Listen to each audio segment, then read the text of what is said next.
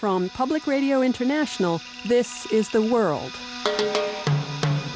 a co-production of the BBC World Service, PRI, and WGBH Boston.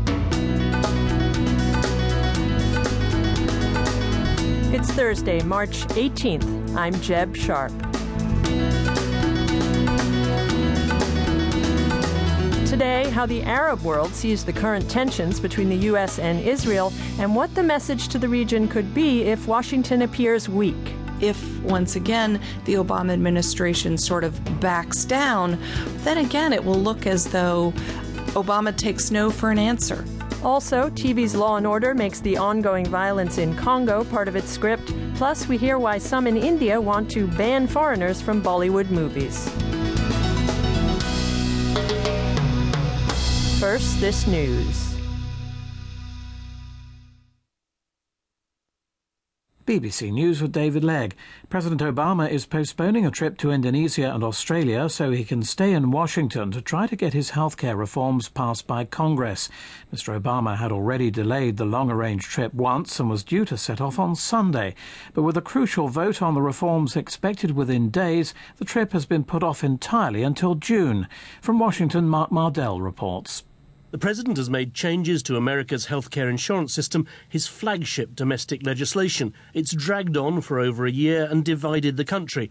He'll be damaged if he can't get it through. The climax is near. So far, there's no sign of any Republicans voting for it. Its fate lies in the hands of a handful in the President's own party, who either feel it allows for easier abortion or who simply fear a backlash in November's elections if they vote for a measure their constituents dislike.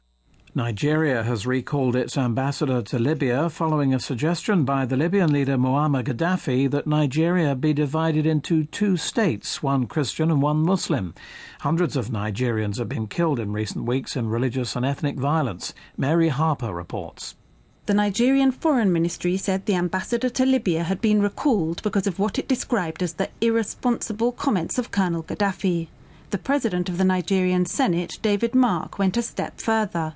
He described the Libyan leader as a madman for suggesting on Tuesday that the way to stop Nigerians from slaughtering each other and to prevent mosques and churches from being burned was to split the country in two. South Africa's President Jacob Zuma says he's agreed a package of measures with key figures in Zimbabwe's power-sharing government, which he hopes will end the political deadlock in the country. Mr. Zuma said he'd been encouraged by his latest trip to Zimbabwe, and further negotiations will be held in the coming weeks.